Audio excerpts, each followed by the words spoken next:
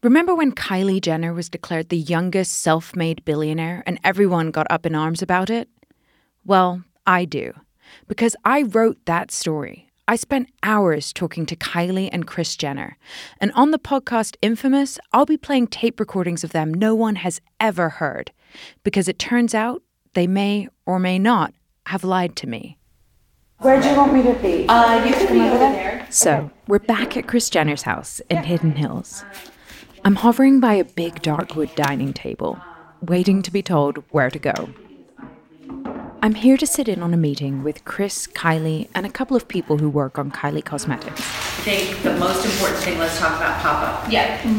Kylie acts as something of a creative director, accepting or dismissing suggestions from everyone else. Sometimes Kylie completely smacks down her mom's ideas in the ubiquitous dismissive child way that will sound familiar to any parent. Maybe we should do something like you should think of something that no one's ever done. What are you talking about? No. She's most concerned with aesthetics.